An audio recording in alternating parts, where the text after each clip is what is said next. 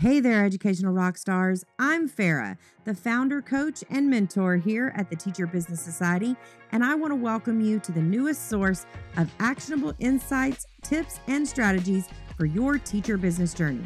Welcome to the Teacher Business Society podcast. So what can you expect from this podcast? Well, it's a fusion of my own experiences and strategies combined with interviews from experts who've made it big in the teacher business world. We'll be diving into topics like email marketing, social media marketing, content creation, and so much more. The style of this podcast is going to be what I like to call a laid-back business meeting with your best friend, where you're going to walk away with your next big idea. We're not talking just theories here. We're talking practical, doable steps that you can apply today.